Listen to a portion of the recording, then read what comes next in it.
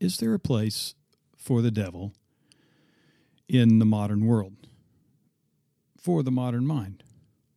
Or should we look for the devil under every rock? Hello, this is Todd Littleton with Pathological, the podcast for the pastor theologian. Today on the podcast, I'll be interviewing Richard Beck. Richard is the professor of psychology at Abilene Christian University in Abilene, Texas. He's a blogger and speaker, has authored several books, including Unclean. His published research covers topics as diverse as psychology of profanity and why Christian bookstore art is so bad. Beck leads a Bible study each week for inmates at a maximum security prison, and we're going to talk about his new book, Reviving Old Scratch, Demons and the Devil, for Doubters and the Disenchanted. After listening, if you're interested in more of what Richard has to say or write about, you can read him online at experimentaltheology.blogspot.com. That's experimentaltheology.blogspot.com. You pick up the interview. We start with a little bit about how long Richard has been at Abilene Christian, what took him there, and then we take off on a discussion of the book. As always, hopefully this will be a help to those of you who are exploring or interested in the intersection of pastoral work and theology, pastoral ministry and theology, pastoring and theology, and that can be from a vocational perspective or from just a person who understands that everyone does pastoral work. That is the art of caring and connecting life and faith and the experiences of real human beings. And so when you find that helpful, well, I hope you find it helpful week in and week out. Sure would appreciate if you would give us a rating over on iTunes. Now, if you do that, it may take a day or two for that to show up, so don't think that it didn't take. Just go ahead and log into your iTunes account, find Pathological by looking for toddlittleton.net, and leave a review. It'll show up in a day or two, maybe even later that day. If you don't have that much time, give us a 5-star rating. It helps us get found, and maybe there'll be others who happen onto the podcast and find it helpful as we continue to provide resources for the pastor theologian. And now, here's my conversation with Richard Beck. So how long have you been there in Abilene, at Abilene Christian? I've been here about 17 years now. Oh, wow. I've been here for a long time, yeah. Are you originally from Texas? No, I'm from Pennsylvania originally, wow. Yeah. But the school, ACU, is part of our sister schools, and so I was a student here as an undergraduate. So I came down south for school, and my wife's from Dallas, and so, fell in love with Texas and her, and sure. Stayed down here after my schooling was over, yeah. Well, I like Texas. So I guess I'm a transplanted Texan. There you go. I like Pennsylvania. I don't know where you're from there, but I've only been in and around Philadelphia a little bit. Out toward Hatfield and been to Lansdale and that area. Yeah, I'm from I'm from Erie, which is northwest, but I know the eastern side really well. Yeah, okay. It's all Pennsylvania's a great state. We like to go up there during the summertime to escape the heat a little bit and enjoy summer, a couple weeks with my family up there. Certainly. So, yeah. Well, let's talk about the book a little bit. Great. I have to tell you, I couldn't put it down. I know that's what Rachel Held Evans said, and I don't know if that just makes the back cover, but I really couldn't put it down. In fact, I got the book in the mail, and I told my wife, I said, I don't know what you have planned, but I'm going to finish this book by tomorrow. And that was in the midst of several things going on, and I was able to pull it off. And it just it captured my imagination, being someone who has wrestled with, I think you described it as the experience of between enchantment and disenchantment. Mm-hmm. And so it really was quite an intriguing read.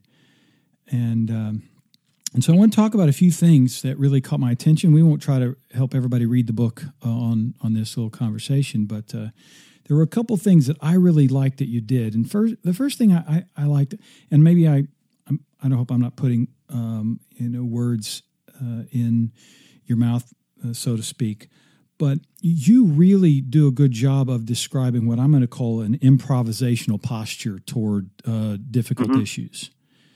And so for those who are listening who might be intrigued, having not read your book, describe where did you arrive at that? How did you come up with that as an illustration for how to look at difficult subjects?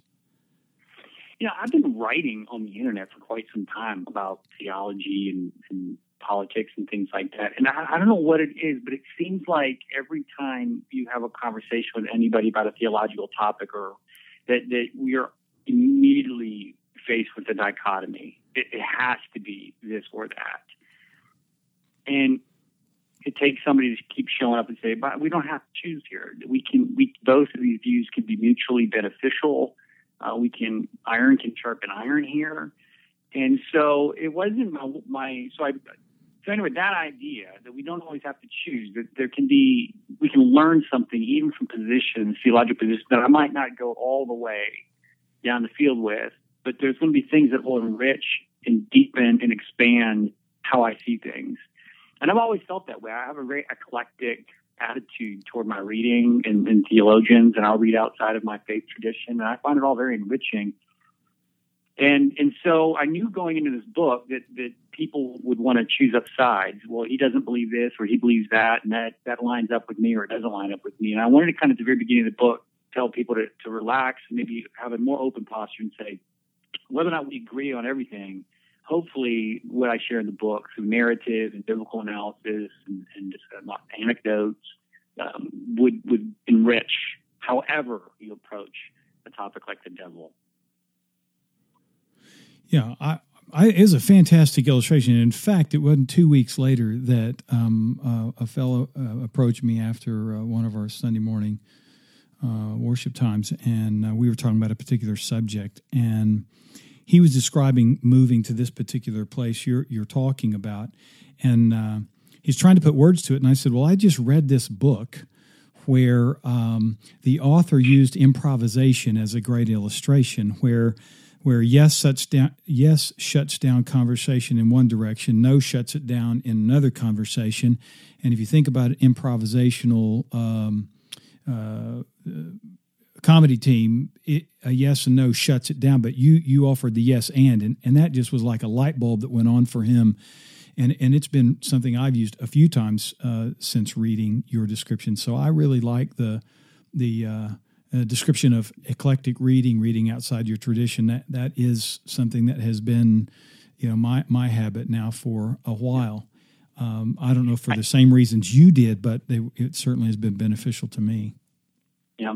I should probably go unpack a little bit about it. Yes, in the book, I use the kind of fundamental law of comedy improv, that whenever there's a premise given to you in an improvisational skit, that you should receive it with affirmation, a yes, but that you then add something to it. And so that's the number one law of comedy improv is yes and. So yes, I adopt that as a theological posture. But I should also tell your listeners that I also got that idea from Samuel Wells, wrote a book called, I think it's called Improvisation, the Drama of Christian Ethics, where he uses that as a way of doing ethics and Christian thought. So it's not wholly my idea. So I borrowed it from Samuel Wells, and I should mention that my wife is a theater teacher, so it's on my radar. Oh, good. Yeah. Well, we need all the resources we can get, no matter where they come from. So that's especially when you start trying to think how imaginatively you can address, again, an issue that tends to pitch people in an either-or camp. And so in thinking about that, you actually reference one of my favorite childhood shows. I'm guessing we both watched Saturday morning cartoons and Scooby-Doo. That's right. And you talk about the Scooby-Dooification of the Bible. Could you kind of describe that a little bit and why it's important for the subject of demons and the devil for doubters and the disenchanted? Well, I use Scooby-Doo to describe these kind of 500-year journey the West has taken, where we've gone from what Charles Taylor calls an enchanted world, a world full of witches and spooks and ghosts and spells and the occult, to our kind of modern era where it is disenchanted. And so we have a more mechanistic view, a more scientific and technological view of the reality around us. And the Scooby-Doo episode traces that, at least the early ones do, where the beginning of the story is enchanted. There is a goblin or a ghoul or a spook haunting the city, but the kids, get skeptical and they unmask the spook and reveal a human agent, somebody up to no good, Mr. Jenkins, the greedy banker. And so not only do I use Scooby-Doo to kind of describe that history that has happened in the West, I then use it as a way, as almost a hermeneutic that people use as they read Scripture.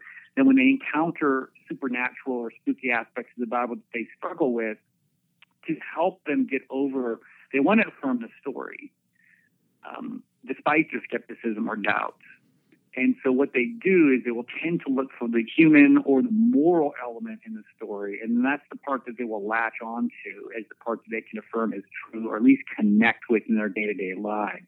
So that whole process of looking for the moral or the human element in a story is, I just use a funny term and call it the Scooby-Dooification way of reading the Bible.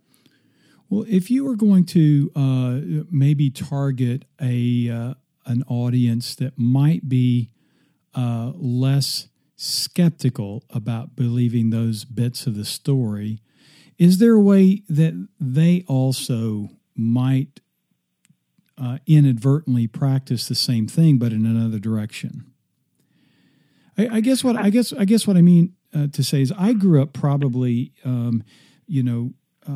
enchanted, and I'm certain that a lot of my friends who might listen would not be necessarily those who are skeptical or doubting those parts of the story, but they often engage people who are, especially if they're dealing with college students, college graduates, and such who've been steeped in kind of maybe at least an awareness of scientific method and requirements of verification, validation of truth claims, and that sort of thing. And so I'm wondering, I don't have anything like a hidden thing I'm thinking, but I'm just wondering, a lot of times when you can describe how it works in one direction, since we often pitch things in the left or right, it works in the other direction. I may be just chasing a vain rabbit there, but I'm just wondering, is that likely? In the sense that the enchanted people are looking for the human element as well in the story? Yes. Yeah. No, I think that's true. I think the tendency is to, reduce it to some sort of tangible experience that they've bumped into, and they read the scriptures through the filters of their own experiences, and therefore their experiences becomes the interpretive grid that they use for scripture. Yeah, I think that is always a perennial temptation on either side of the ledger. And it seems like to me that the tendency is to reduce Christianity to morals. Yes. I think conservatives have their own vision of what a moral person looks like. I think liberals have a different vision of what a moral person looks like. But Christianity then becomes about being that moral person. And I think both sides do that in this debate. They define, they have a vision of evil and goodness that fits their paradigm. But I think both sides, because of that, leave big chunks of the scripture out of the story. Yeah, I agree completely. And when you think about someone who would be comfortable using, say, the traditional categories, and maybe a better way to approach that is to go back to your own experience as you describe it. And I think your chapter titled Holy Ghost Conga Lines was a little bit of the point at which it seemed there was an intersection of your own wrestling with enchantment, disenchantment, and then you run into a group of people who use a language that now challenges the fact that maybe you have let that go at some point. Right. Yeah. Well, like you'd mentioned, I work in college context, and I'm a psychologist, and so I'm steeped in the scientific method, and I work with lots of skeptical people. And so, yes, I had this. There's a lot of autobiography and story about my own doubts and disenchantment, or just finding the whole language of the devil fairly embarrassing and awkward. I just didn't know what to do about it. And before your listeners think that's a minority opinion, that's now the majority opinion. Yes, it is. Even if the pastor might be enchanted, there's a lot of skeptics or questions going on out in the pews that people are not vocalizing. Correct. And so I think the book could be really useful for pastors that are trying to connect and bring them along into that more enchanted context. Now, for me, it happened by accident. Not accident, but I ended up going to a mission church plant on a very poor part of my town where the spirituality amongst there, my friends who are dealing with homelessness and addiction, they're on parole. It's a very enchanted, charismatic, small P Pentecostal spirituality. And they spoke about the devil and demons all the time. Kind of there I was, a skeptical, educated, professor, trying to live life and share life and honor their experiences. And so the book was written almost as a form of self-help for me to learn to engage and take seriously their experiences. So I wouldn't speak about the devil ironically or in a paternalistic way. I didn't want to be fake about it. And it was a pastoral challenge. You're going to be asked to pray prayers of deliverance over people. And if you have all these skeptical questions in your mind, there's a disjoint there. Worlds were colliding. And so that chapter is about my experience, about trying to live and share life with a very charismatic group of people who are very different from the way I had seen the world prior to sharing life there.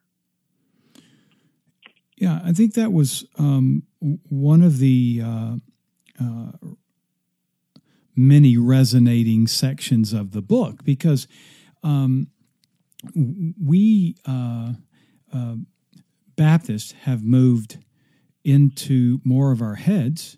It's a bit of a caricature, I know, and then of course if somebody sees some of what goes on in our very religious state, I'm pretty sure they're questioning if we are really in our heads. But at that particular moment, you encounter someone whose background and their spiritual vocabulary really comes off as though every wrong thing that happens in their life is tied to Satan, the devil's at work, and that sort of thing. And when you break down and have a conversation and you listen carefully, in all frankness, what I more often than not hear is a shifting of responsibility for participants in a particular story, that if you're going to personify them in some sort of evil way, it's really stretching the vocabulary a bit to the point where I think the extreme vision would be finding a demon under every rock or behind, lurking behind every door. And so your description was really helpful to have an appreciation for that particular vocabulary, but not necessarily capitulate all the way where you now are looking for a demon under every rock and or behind every door. Is that fair description? Yeah, I think so. I think what happens is, on the progressive or liberal or skeptical side, if I want to group all those kinds of people together, they just find this whole question increasingly awkward and difficult to reconcile with kind of a modern, experience, our modern experiences. But on the other side, then the kind of finding a devil or a demon under every rock, the devil's blamed, not just for every moral failing, the devil made me do it, but for every inconvenience of your life. So from computer malfunctioning, I've heard in variety places there's a computer malfunction because the devil doesn't want the worship service to proceed. And I think there's some real problems on that side as well. I think the thing that both groups miss is the kind of day-to-day effort it takes to follow Jesus in the world. Like, my book has a big point. It's that either you find the conversation so awkward you don't talk about the devil, or you talk about the devil as a daily minor irritant, then you're missing the deeper struggles to be an agent of grace and love in the world. And so I want to use the devil to kind of focus us on where the struggle really actually is. And I don't think it's located in either of the two extremes I've just described. Yeah, I really love that turn in the book. And to me, one of the pivot points was when you were drawing out the way that in a particular context, you were drawing out the way that the, say, progressives, liberals were reducing spiritual warfare, any talk of Satan or demons, to social justice to such a degree that you then could look at your opponent and you begin dehumanizing them, which I think actually the same thing happens in the other direction, and it's you start talking about a conflict you have with somebody and you say that the devil's at work, and inadvertently you don't realize that what you were just saying is because someone doesn't agree with me, the devil must be in them, Exactly. So it works both directions, and then that pivot, I want to say,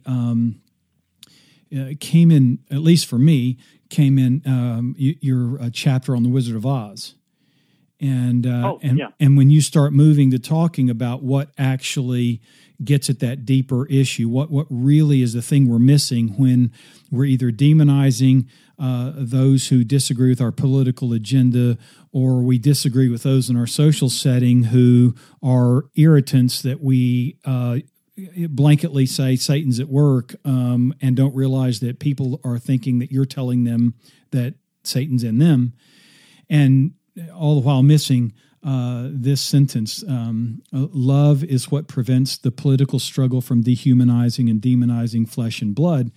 And while I think that was targeting, say, the more progressive liberal side, I think the same thing applies in the other direction, that love is what prevents us from vilifying the person who's been our social irritant, where we face conflict and we want to say, well, man, the devil's he's causing a problem. Yeah. Well, immediately that particular language stirs the conversation such that anybody listening immediately assumes that they've been called the devil. And of course, the person saying that would never want to call them the devil, but it immediately strips away any possibility to see how love might be operative. Yeah. I think my big breakthrough on that insight was reading N.T. Wright's work on Jesus. You get a lot of his work on Paul, but if you read his work on Jesus, popular, like Simply Jesus, or his Jesus and the Victory of God, his more scholarly work, what really struck me about his treatment was the way Jesus enters this very politicized and violently charged milieu where his countrymen were wanting to kill the Romans. I mean, everybody knew that the Romans were the enemy. Yes. And they were demonizing flesh and blood. And that Jesus, as Wright argued it, and I cite this in the book, deflects that violence away from flesh and blood, the flesh and blood of the Romans, and he directs it towards what he names the Satan as a common shared enemy that is bringing Roman and Jew into conflict.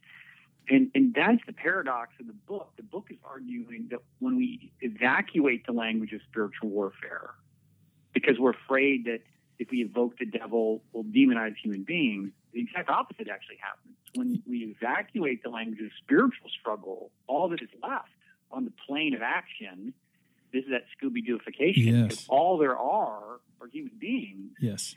Then it's just the good guys against the bad guys. Yes. And then what happens is what we're reduced to is a Nietzschean will to power. I just have to get power over, away from, I have to wrest it away from those bad people. And I think that's why our this year has been awful, the way political. And I think it's because we feel we have to win. We have to take power away from the other group. And Jesus somehow was able to use the Satan as a way to deflect our aggression towards this shared opponent so that reconciliation and peace and love could manifest itself on earth as it is in heaven. And so I think that was Jesus' insight. Yeah. Is that there is a struggle and there is a fight, but it's deflected away from human beings towards a shared opponent. Yes. Yeah. I love Wright, and I really enjoyed hearing your interaction with him on the event in Malibu that I heard you on, and I'm sitting here looking at Wright's books on Jesus right here. So yes, I think that's a fabulous description, which moves us to the place that once we find that we have a shared opponent and that it's not each other, it opens up a different role, because you went on in that particular chapter, opens up a different role where it seems as though in the last little bit where we're struggling with the role of the church plays, especially in the West, the decline in participation and attendance. And so we've really gone to seed on kingdom. And a lot of folks really are, it seems like, inclined to, I don't need the church, but I really need the kingdom. And yet you actually, in a paragraph, said that, so kingdom is a word that is increasingly being used to separate the work of God in the world from the traditional church. Kingdom means good deeds done for the common good, while church means, well, going to church on a Sunday morning to sing songs, listen to a sermon, drink bad coffee. This clean separation between kingdom and church allows us to blow off the church as being irrelevant, corrupt, or toxic, to pursue the kingdom of God in the world, partnering with others, Christians or not, in making the world a better place. And yet you go on to talk about some of the practices in the church that actually become tools in the battle, right, against this common enemy. Did I read that passage correctly? Yeah, I think so. What happens, I think, when we reduce spiritual warfare to social justice, because that tendency to say, the kingdom work is digging a well in Africa, kingdom work is stopping sex trafficking. That's kingdom work. But rolling out of bed on a Sunday morning and going to church and singing praise songs, that doesn't seem to be doing anybody any good. And so kingdom is like the word now for lots of kind of progressive or younger Christians. And my argument is the trouble with move towards social justice as kingdom work is it allows us to escape the mundane and boring and often irritating work. I think you used the description as kind of a social irritant earlier in this conversation. Mm-hmm. It allows us to escape loving concrete human beings where peacemaking and reconciliation, the fires of sanctification are forged in the kind of minutia of just social life. Yes, and indeed. we step out of that, the social justice kingdom narrative. It's just so heroic, I get to play the hero in that, and I get to kind of swoop in and do my good deeds and change the world. But getting along with somebody who's going to vote differently from me on this next November, like the hard self-mastery that's going to take, because I have a church where we're all not on the same page politically. And so how do you get along? How do you make peace? So we talk about these things like, hey, we need to get over the polarization in our politics. We need to quit yelling at each other on Facebook. And yet we won't go to church and try to share life with and friendships with people who are very different from we are. And so I think we're escaping the church because we're afraid of the church. I think G.K. Chesterton said, it's not that Christianity, what was his phrase?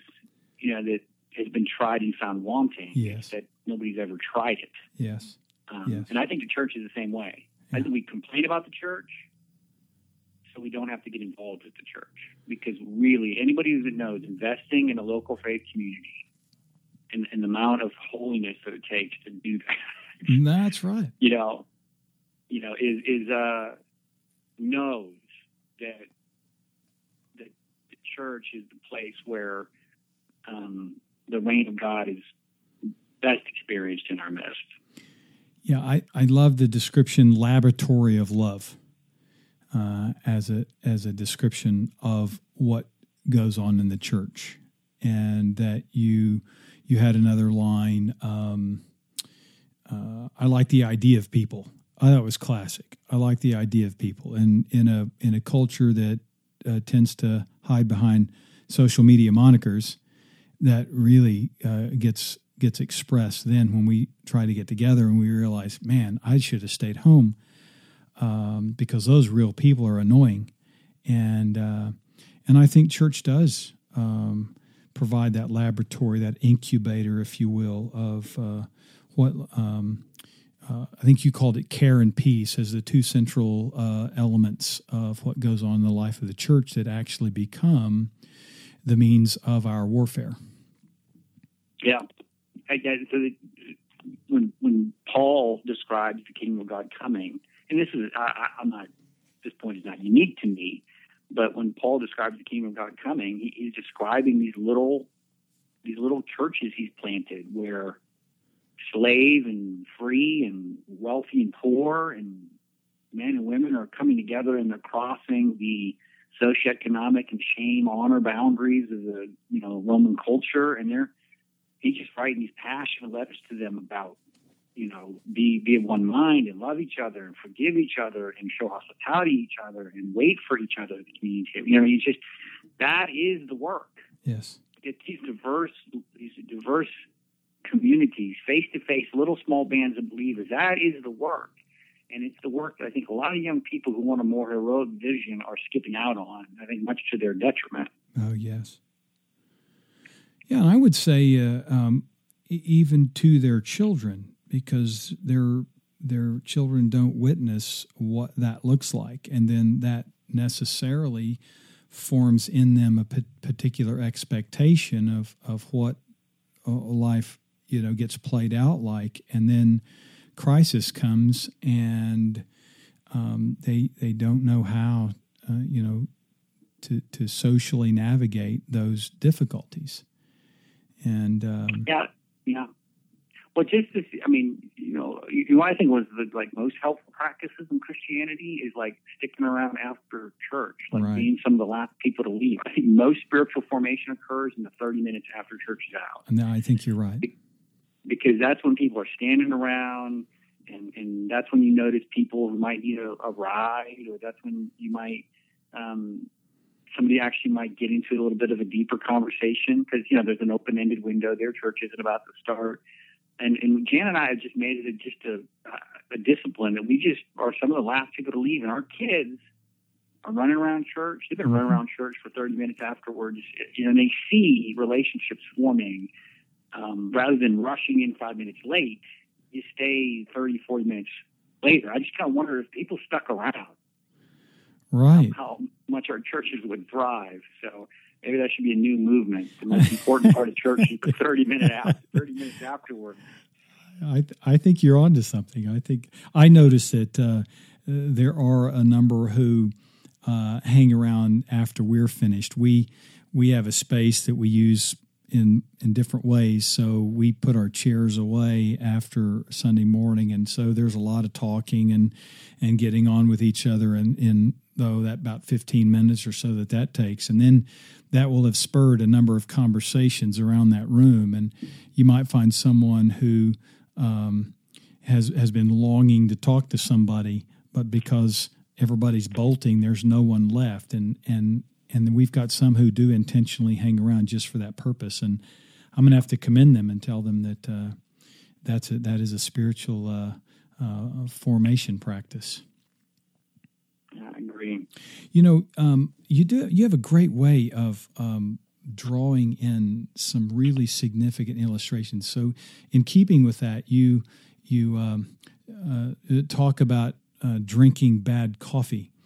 And in the age of the craft coffee brewery and the even beyond Starbucks, where you've got local roasting and you've got these particular vibes of these independent coffee shops.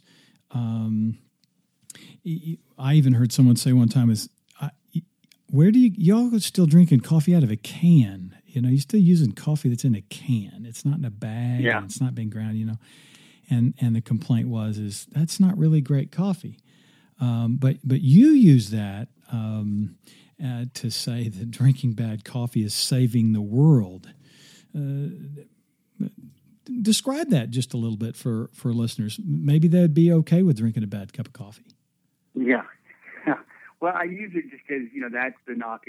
That I heard the same knock about church, right? Where at my church, we have these old school, big old percolators, that we use, right. And we're using coffee out of the can. So, from an aesthetic point of view, this is pretty bad coffee. And so, so that became for me a metaphor of like, why would I do that? Like, why would I get up on the Sunday morning and not go to Starbucks and go to a very nice place that's, has good coffee and it's got a cool, fun, hip vibe? Why would I go sit around drinking coffee out of a can with these people that, I hardly know, and half of them I don't really like all that much? Like, what's the point of all that? But if the point is, as we've been talking about, forming surprising friendships, the discipline of standing there and drinking your bad coffee with these very different kinds of people brought together, called out of the world by the call of Jesus. And you find yourself in these conversations that these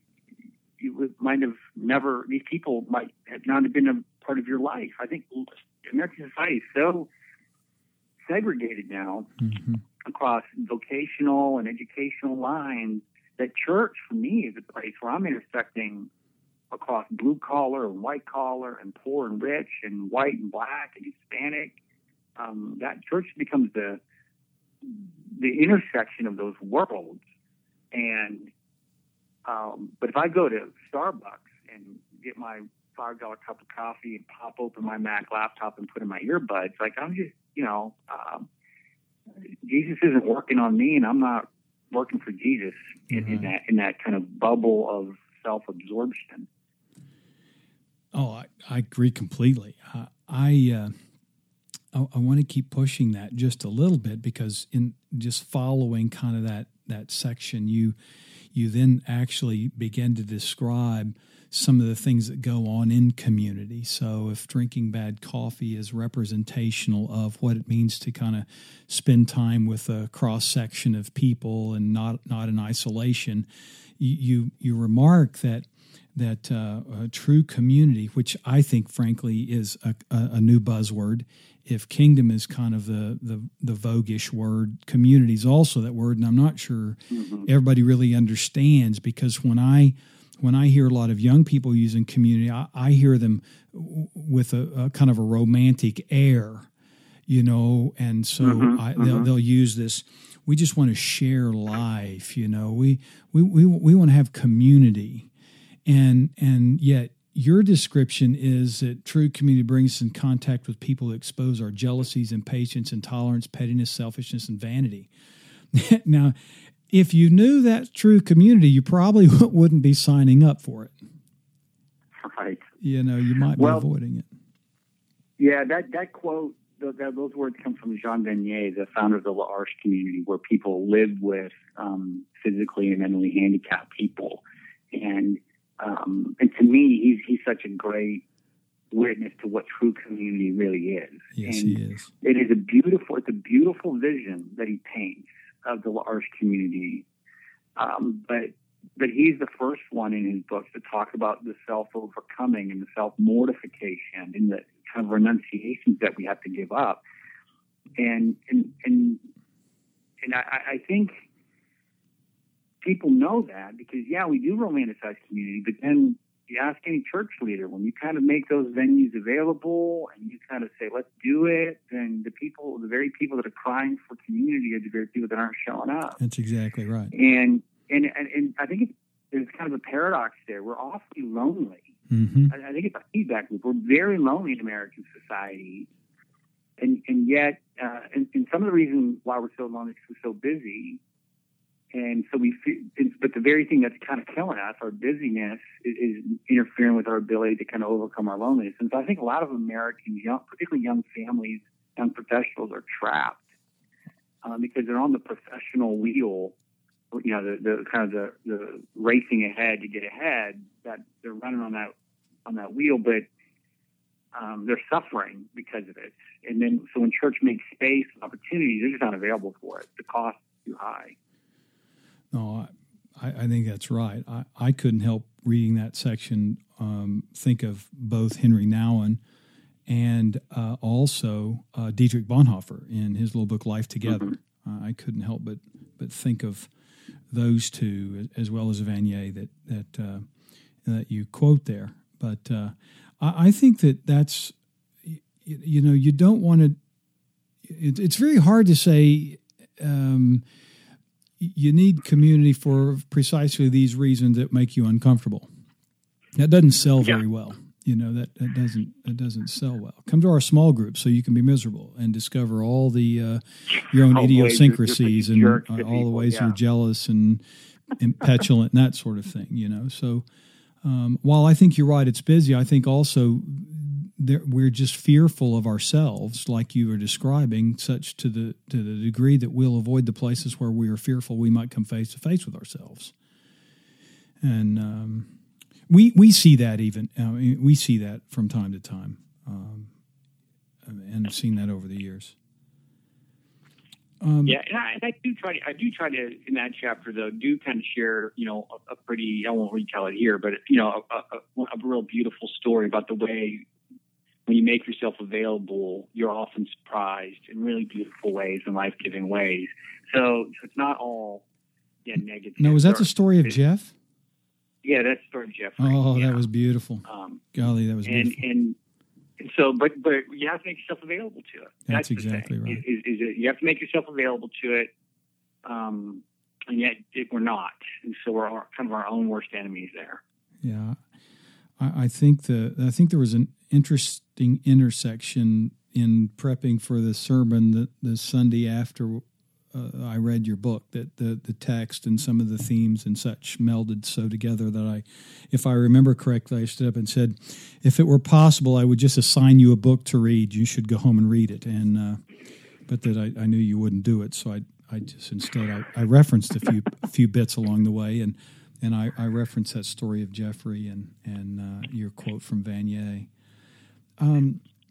So, we talk kind of around the subject of demons and the devil for doubters and skeptics, this reviving of old scratch. And so since I'm going to put it out there, hopefully people will buy your book, listen to the podcast, and head over to your website, experimentaltheology.blogspot.com. I'm wondering if you might help tell us. I read Reviving Old Scratch and wondered, what in the world? Where did that come from? Do you mind just kind of replaying real quickly where that title kind of originates from? Oh yeah, it was. I teach about. We haven't taught much about this, but I teach Bible study every Monday night out at a maximum security prison north of town here. And my co-teacher, Herb Patterson, was leading a prayer one night, and in the middle of the prayer said, "Lord, help us. Lord, protect us from old scratch." And I kind of did a double take and said, "What? What did he just pray? Old scratch? I've never heard of it." So after the prayer ended, I just asked Herb. I said, who is that? And he was incredulous. Herb is a generation older than I am, and he grew up in the South. And apparently in the South, a generation ago, you'll still hear it in the South, old scratch is just a name, colloquialism for the devil. And so, that became the title of the book. It wasn't the original title of the book. The publisher just thought it was so quirky and interesting. He thought people would grab it just to find out who Old Scratch was. But I think they're right. It's a fascinating title. Yeah. Well, maybe on that note, we can kind of maybe close with just a quick couple of minutes. So. Those who listen here and some of my friends will vacillate wildly from maybe being maddened to the idea that there are people who have no enchantment when it comes to talking about Satan or demons. They've really given into the skepticism, and they're kind of concerned. And then conversely, others who have lived there are maybe kind of wrestling with how might I experience some of this re-enchantment so that I don't settle down into choosing for my opponent's flesh and blood, another human being, but I really need to be looking for this common foe. And in your book, Get Behind Me, in your chapter, Get Behind Me, Satan, you describe it this way: the satanic is everything which tempts us away from taking up our cross in following Jesus. This is critical for a theology of spiritual warfare, as the cross of Jesus is the quintessential expression of self-giving, self-donating, and sacrificial love. The satanic and the demonic are all those forces tempting us away from this love.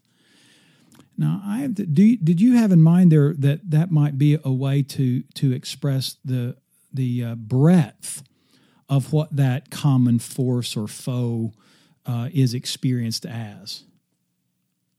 Oh yeah, because I think like we were talking about before, I think what ends up happening is the conversation when you get into the devil, it becomes really narrow. It becomes, do you believe in demon possession? And no matter how you come out on that, skeptical or believer, that's just not a day-to-day kind of worry for a lot of people. Right. Which means basically the 99.9% of the conversation about the devil is functionally irrelevant for people's lives. Yes. Because, yes, maybe somewhere in my town somebody's being possessed, but it's just not a day-to-day. When the mother gets up, she starts driving her kids to school, it's not a worry. Right. Or when I'm standing in line at a supermarket, the devil's just really not on my mind. So I went back to Jesus and said, when does Jesus invoke the Satan? And what is the kind of paradigm for him? And it's when he says he's going to go to the cross and Peter tempts him away from it. And Jesus spins on him and says, get behind me, Satan. Mm-hmm. It's a very, very distinctive story, very particular, unique story in the Gospels.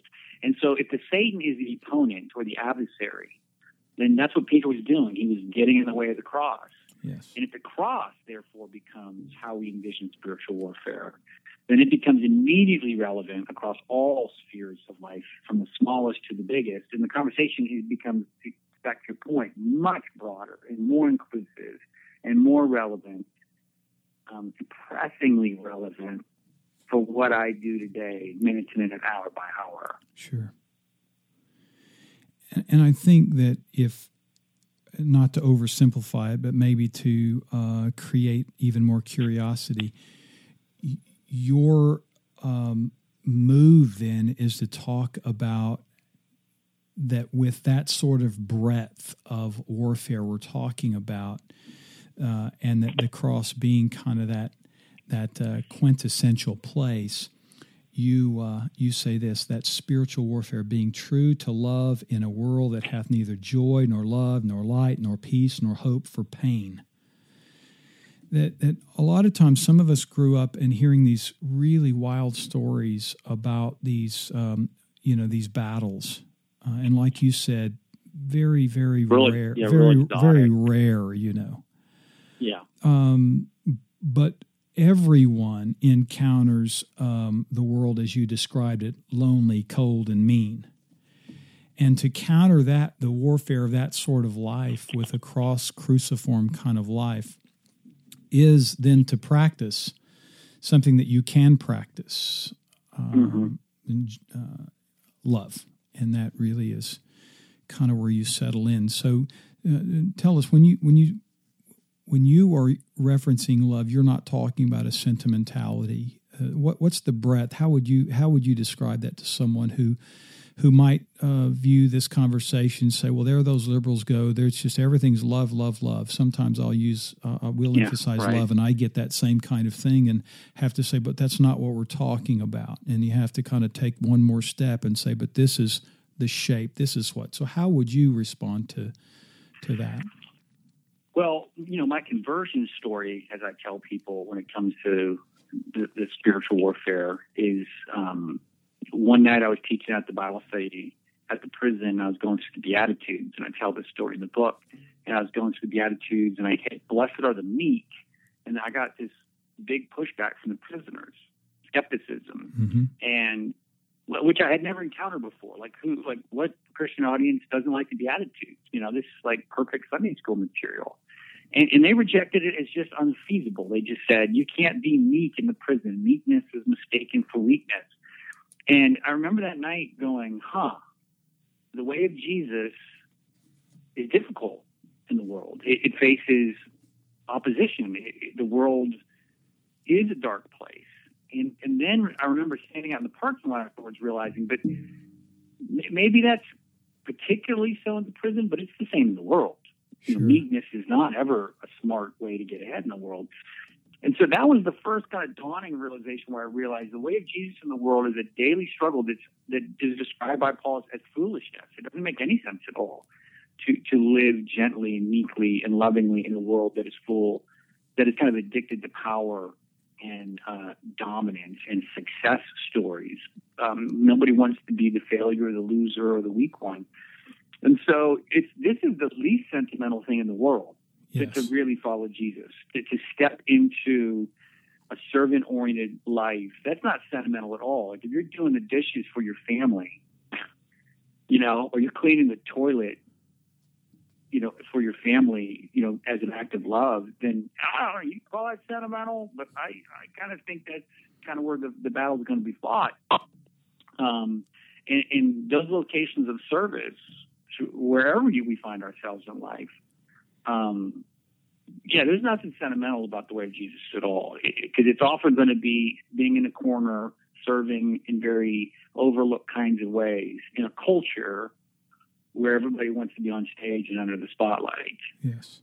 And who wants to go stand in the corner with Jesus? Right. Like one of my favorite stories of Mother Teresa, and this might be apocryphal, but it sounds like her, that she was at a event where they were giving her an award, and they couldn't find her to give her the award. And when they eventually found her, she was in the kitchen helping the kitchen staff serve the meal that all the dignitaries were eating out, in the ballroom. So that's where she is, and that's not to me a very sentimental view of love. That to me looks right, like following Jesus to the cross. That's exactly right. Yeah.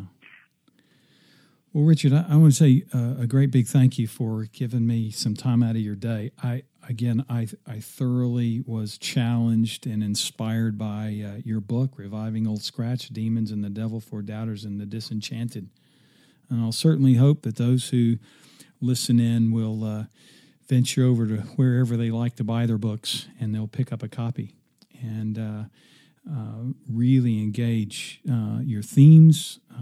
Boy, the way you write is really great, and I think you've given us a gift. And I just want to say thank you. Hey, thank you. I really appreciate the time. Yeah, appreciate it.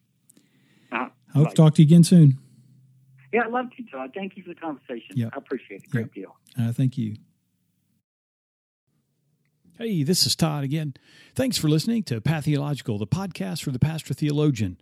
We have a number of podcasts and podcast interviews lined up. So download in your favorite podcatcher, iTunes, Stitcher, Overcast, any of those, and it'll be delivered right to your iPhone, right to your iPad, or to your computer. As always, you could help us by sharing the podcast and giving us a review and rating over it in the iTunes library. That helps us get found and spreads the word. Pathological is an affiliate podcast with Roundtable Media Group. If you'd like to advertise with the Roundtable Media Group, email me at todd@roundtablemediagroup.com, and we'll get you hooked up. As always, thanks for listening. Until next time, peace.